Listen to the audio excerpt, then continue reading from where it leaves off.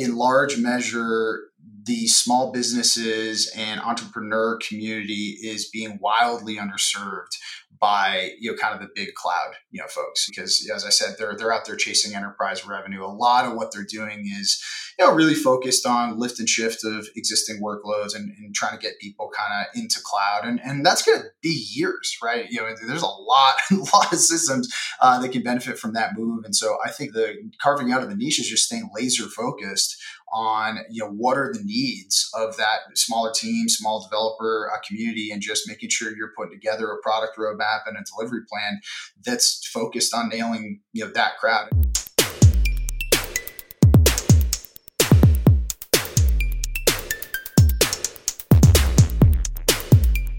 Here's a question for the audience. Is your code compliance ready? Think about it. Stay ready for SOC 2, ISO, or HIPAA compliance audits with Rewind Backups for GitHub. Rewind offers automatic daily backups and rapid recovery for GitHub with audit reports, Amazon S3 Sync, security assessments, and more. Learn more at rewind.com/4/GitHub. Hello, everybody. Welcome back to the Stack Overflow podcast. Today, we are going to be talking about many things: cloud and infrastructure and container, all the good things that we talk about on the podcast. I am Ben Popper, the Director of Content here at Stack Overflow, and I'm joined, as I often am, by my wonderful co-hosts, Cassidy and Ryan. Hello. Hey, y'all. Y'all is my favorite gender-neutral term, but yes, I guess there's a bit of a Southern inflection there. Yeah, and in Pittsburgh, we had yins. Yins? Oh, yeah. I never My heard husband that says that. He's from Philly, too. Oh, yeah. I think it's like, there. Yins or yuns. Hey, Yins? Hey, Yins. Oh, wow. Yins guys want to go downtown to the Distillers. Oh, wow. Today I learned. Our guest today is Gabe Monroy, the Chief Product Officer at DigitalOcean. So I want to say, Gabe, welcome to the show. Hey, folks. Thanks for having me. So, Gabe, this is a podcast all about sort of the art and practice of software. So usually we start out, we ask folks, tell us about your first computer, your first programming language. How'd you get started with all this stuff? I actually have a picture of this, believe it or not. My first computer was an AT&T 6300. Man, I was probably about like 9 years old. And the first programming language I ever started to dabble in was actually C. And it was just because it was kind of what was available at the time. And so, really had to kind of work through that on my own and started, picking up books and, stuff. Actually in my early days, I was doing a decent amount of, kernel programming and stuff like that, just because the lines were blurrier back then between sort of user space, kernel space. It was kind of all one big mess at the time. So yeah, a lot of work in Linux and mostly centered around game development, weirdly. That was like the thing that kind of pulled me in early days. Yeah. A lot of people get there through games. Yeah, that's a pretty common refrain. I was a kid, I was just in love with gaming, and then that kind of drew me into the world of programmer. That's what I wanted to do, was build games for myself. Yeah, and most of the games back then, like the reliability wasn't great. So a lot of it was like, man, I just got this thing. I spent all this time downloading this, or I figured out how to get this thing on a floppy, and it didn't work. Damn it! Like, how do I go fix it? So a lot of problem solving in that space.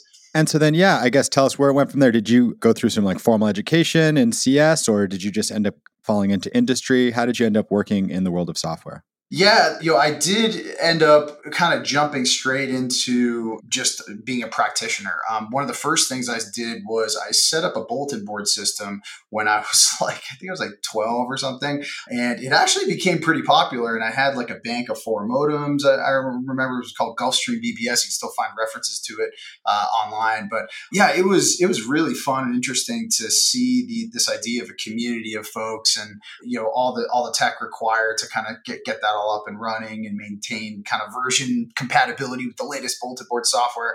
So there's a lot of that work. And from there, I started to go into consulting and just kind of helping folks set up networks, Lantastic and just like slanging cable and just, this is before the days of cable. We were doing, I forget what preceded that, but a lot of kind of wiring and stuff like that. And then later on, got a job that was at a company that ultimately got acquired by Intuit, and I was doing call center work. It was like sort of level 3 on call ultimately. And so it was a lot of AIX and, a lot of just like OPSI stuff. And I got a real big, I don't know, I learned a lot about active, passive failover systems and just kind of old school IBM, like tech, P series, Z series, servers and stuff like that.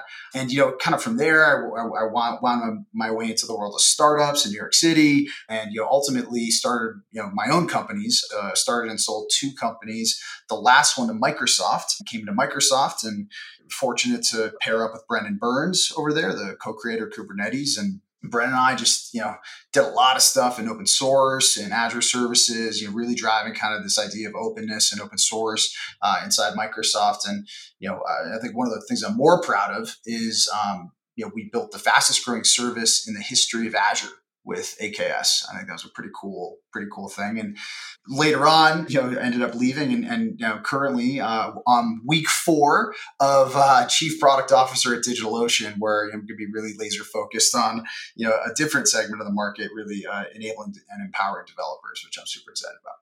Dang, week 4. That's exciting. And so what was the thing that made you move over to DigitalOcean? Because they are doing a lot of cool things.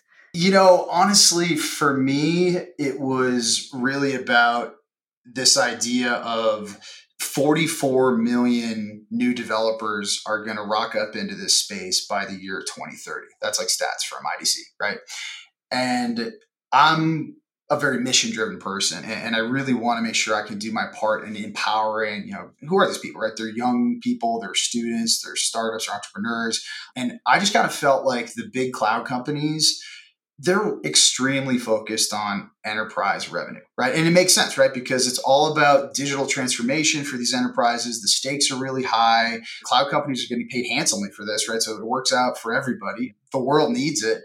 But the world also needs to be focused on empowering the next 44 million developers who are going to roll into the space. And that's really where my heart is. I think DigitalOcean is, out of any of the cloud companies, the best, I'd say, to kind of drive that mission forward. That's certainly my point of view. Yeah. I mean, when I was thinking about this, like cloud computing space is one of those spaces where all the big players are in it, right? How do you carve out a niche as a sort of cloud focused company? It's a great question, right? Because the space is crowded, as you say. But I do think that in large measure, the small businesses and entrepreneur community is being wildly underserved by kind of the big cloud folks, because as I said, they're out there chasing enterprise revenue. A lot of what they're doing is really focused on lift and shift of existing workloads and trying to get people kind of into cloud, and that's going to be years, right?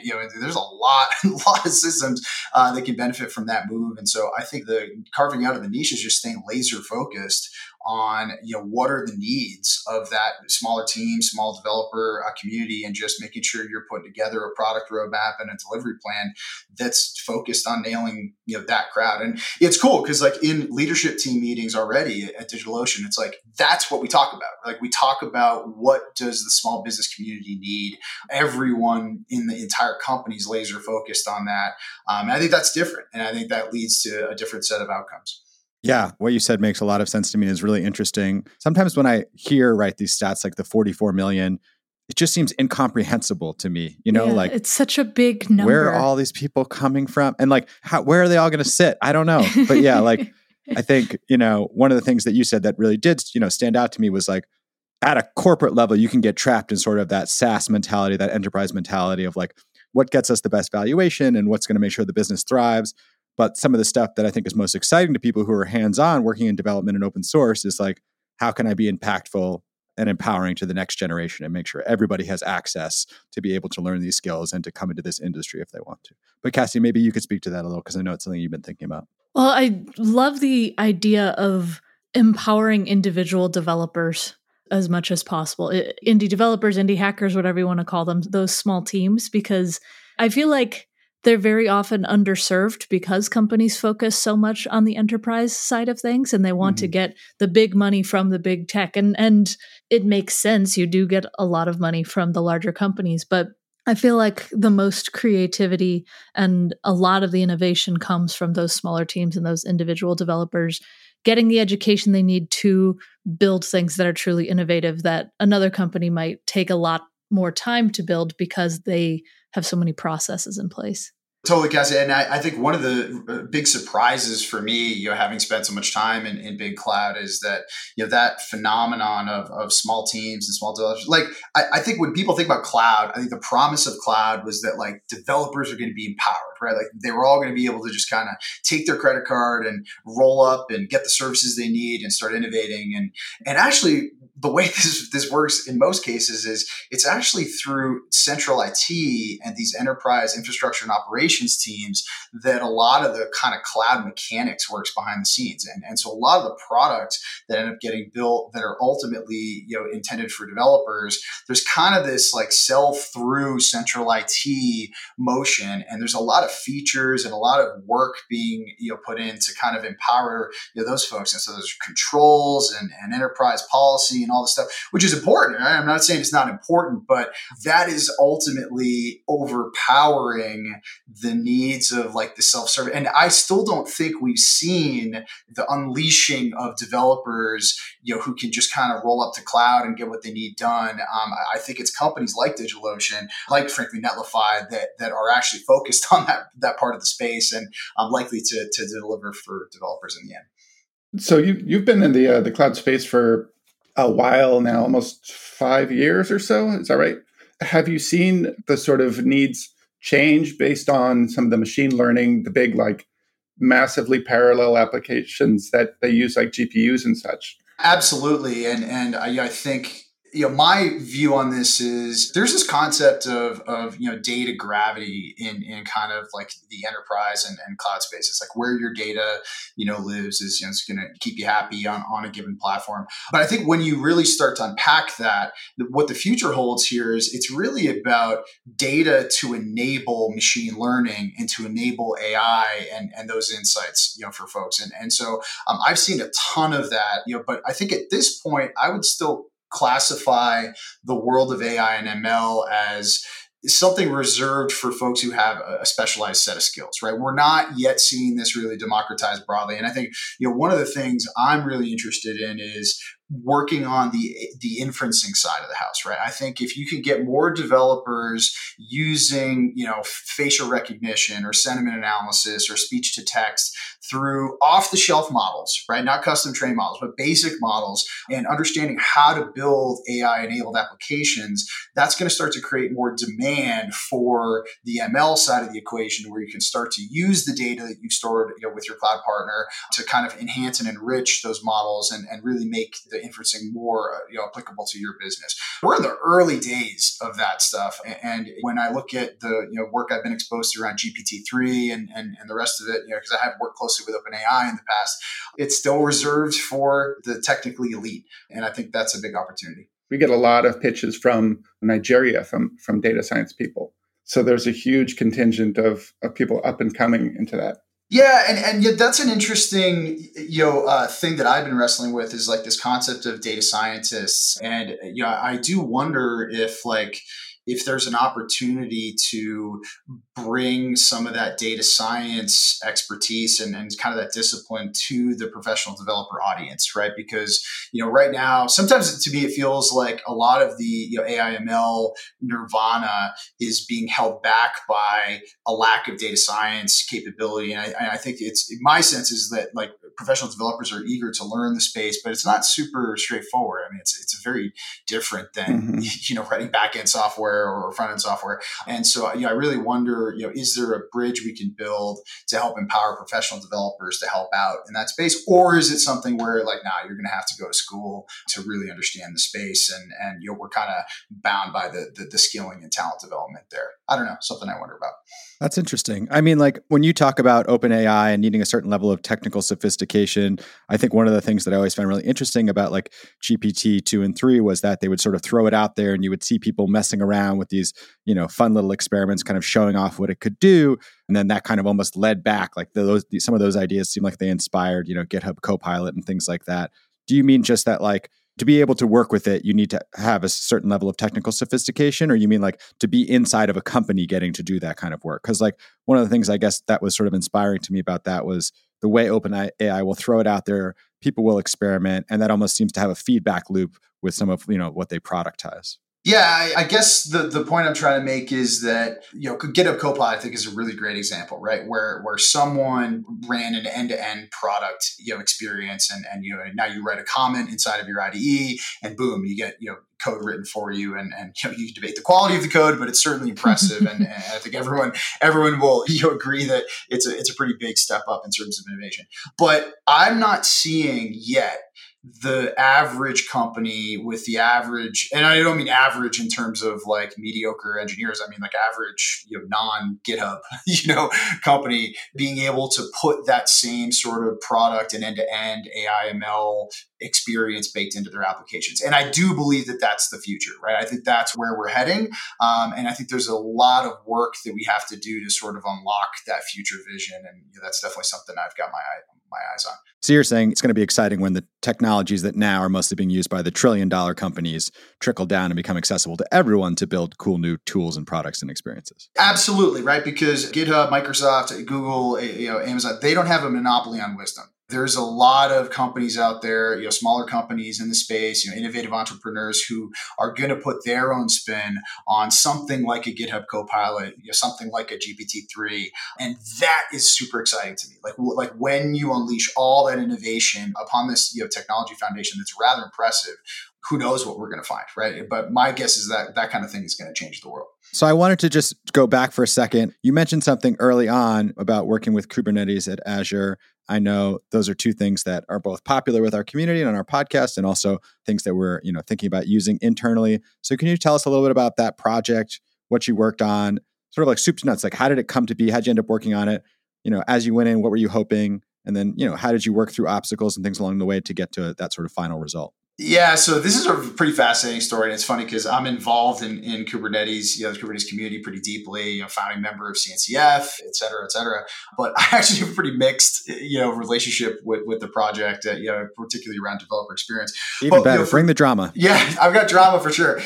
I was building PaaS systems, to empower, development teams inside of, companies, and that was what we were doing over at Deis. And Deis was effectively like Heroku-like PaaS experience built on top of ultimately Kubernetes. But in the early days, like we were using Chef, we were using whatever tech we could, and close with Solomon Hykes in the Docker project. I was actually the largest external contributor to Docker myself for a few months back in the early days of the project. I wrote the volume subsystems. If you've ever done bind mounts or volumes in Docker, I wrote a bunch of that code. Fortunately, all gone now because it was garbage code. Later, I ended up getting in touch with Brendan because we were looking for better orchestration stuff, and so Brendan Burns and I started working on that. But like my focus was always in building platforms for developers, and I was using Kubernetes as just kind of underpinnings to enable that stuff.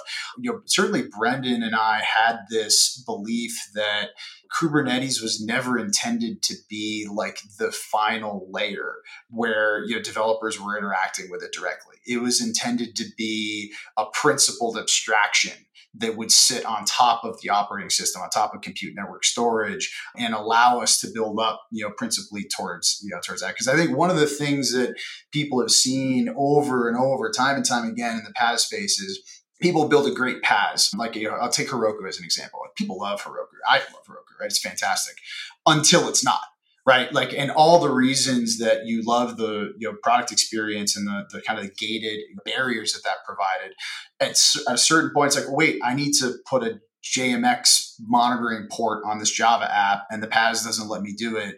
Whoops, I have to like drop off the abstraction, and just kind of bail on the PaaS.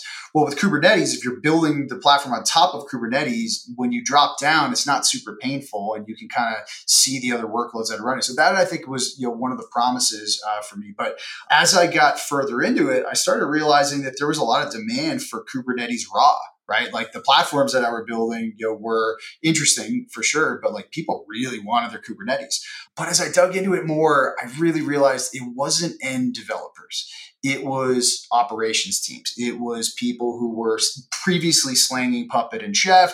Now they're looking at, containers and stuff like that. And I don't think Kubernetes has really served the needs of the developer community. I don't think it's going to, beyond being a set of plumbing that I think is something we all can agree upon, or most of us can agree upon. And I think that puts me a bit at odds with some folks who are rah Kubernetes API, way. But yeah, more I can say on that, but that's definitely, Kubernetes is not the end all be all for developers. Do you think those ops folks kind of miss the very low level contact with the server operations? You know, you go to KubeCon, as I've done many years, they certainly seem excited about it. It's certainly, a bunch of them seem super excited about it. I think the idea of immutable infrastructure is really compelling, and for good reason. I think there's a set of problems as an industry we have to solve. Like, one of the big elephants in the room is this idea of like patching. Like, it used to be that with non-immutable infrastructure, you had all these servers running. You could run patch management software. A 0 day comes out, and it's like, all right, well, we're going to patch the 0 day.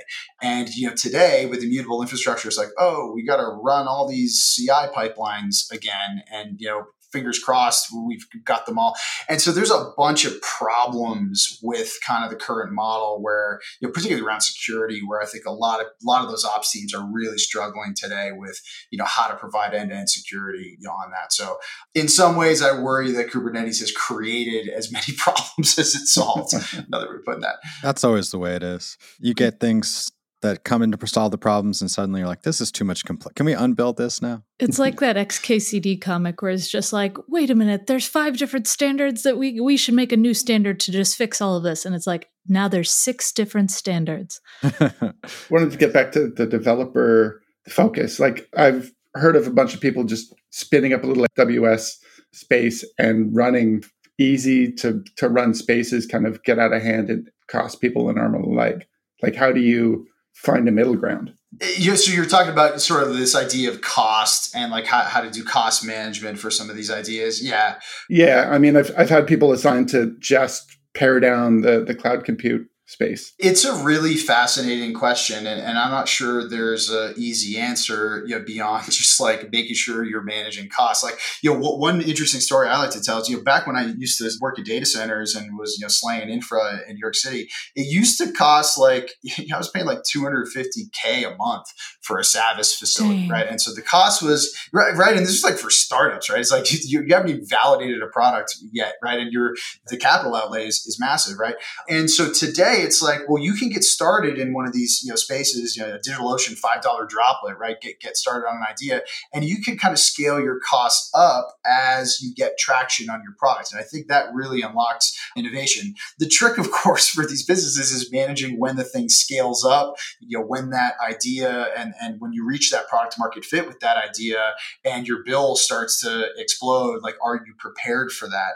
Yeah, I think the good news is that, most providers have good answers around cost management. And, I would argue that not having to do the capital outlay that I was talking about before, and then having the issue on the other side of, bills going out of control, that's probably a better space to be in than blocking innovation for folks due to the fact that they can't reach, cloud due to or reach IT infrastructure due to the cost of it. If that makes sense. All right, everybody. Thank you so much for listening. It is that time of the show. I'm going to shout out the winner of a Lifeboat badge, someone who came on Stack Overflow and helped save a question from the dustbin of history. Awarded 18 hours ago to Prafula, how to import an Excel file into a SQL server. All right, if you're having trouble with this, we got an answer for you.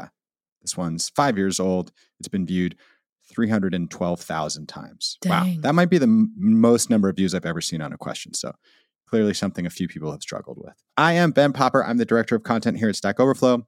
You can always find me on Twitter at Ben Popper. Email us, podcast@stackoverflow.com with questions or suggestions. And if you like the show, leave us a rating and a review. It really helps. I'm Ryan Donovan. I edit the blog and the newsletter here at Stack Overflow.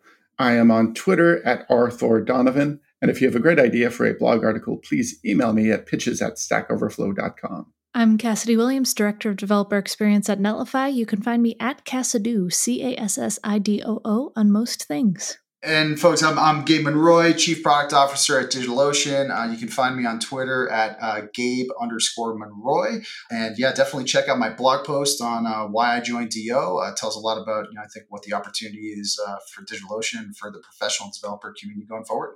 All right, everybody. Thanks for listening, and we'll talk to you soon.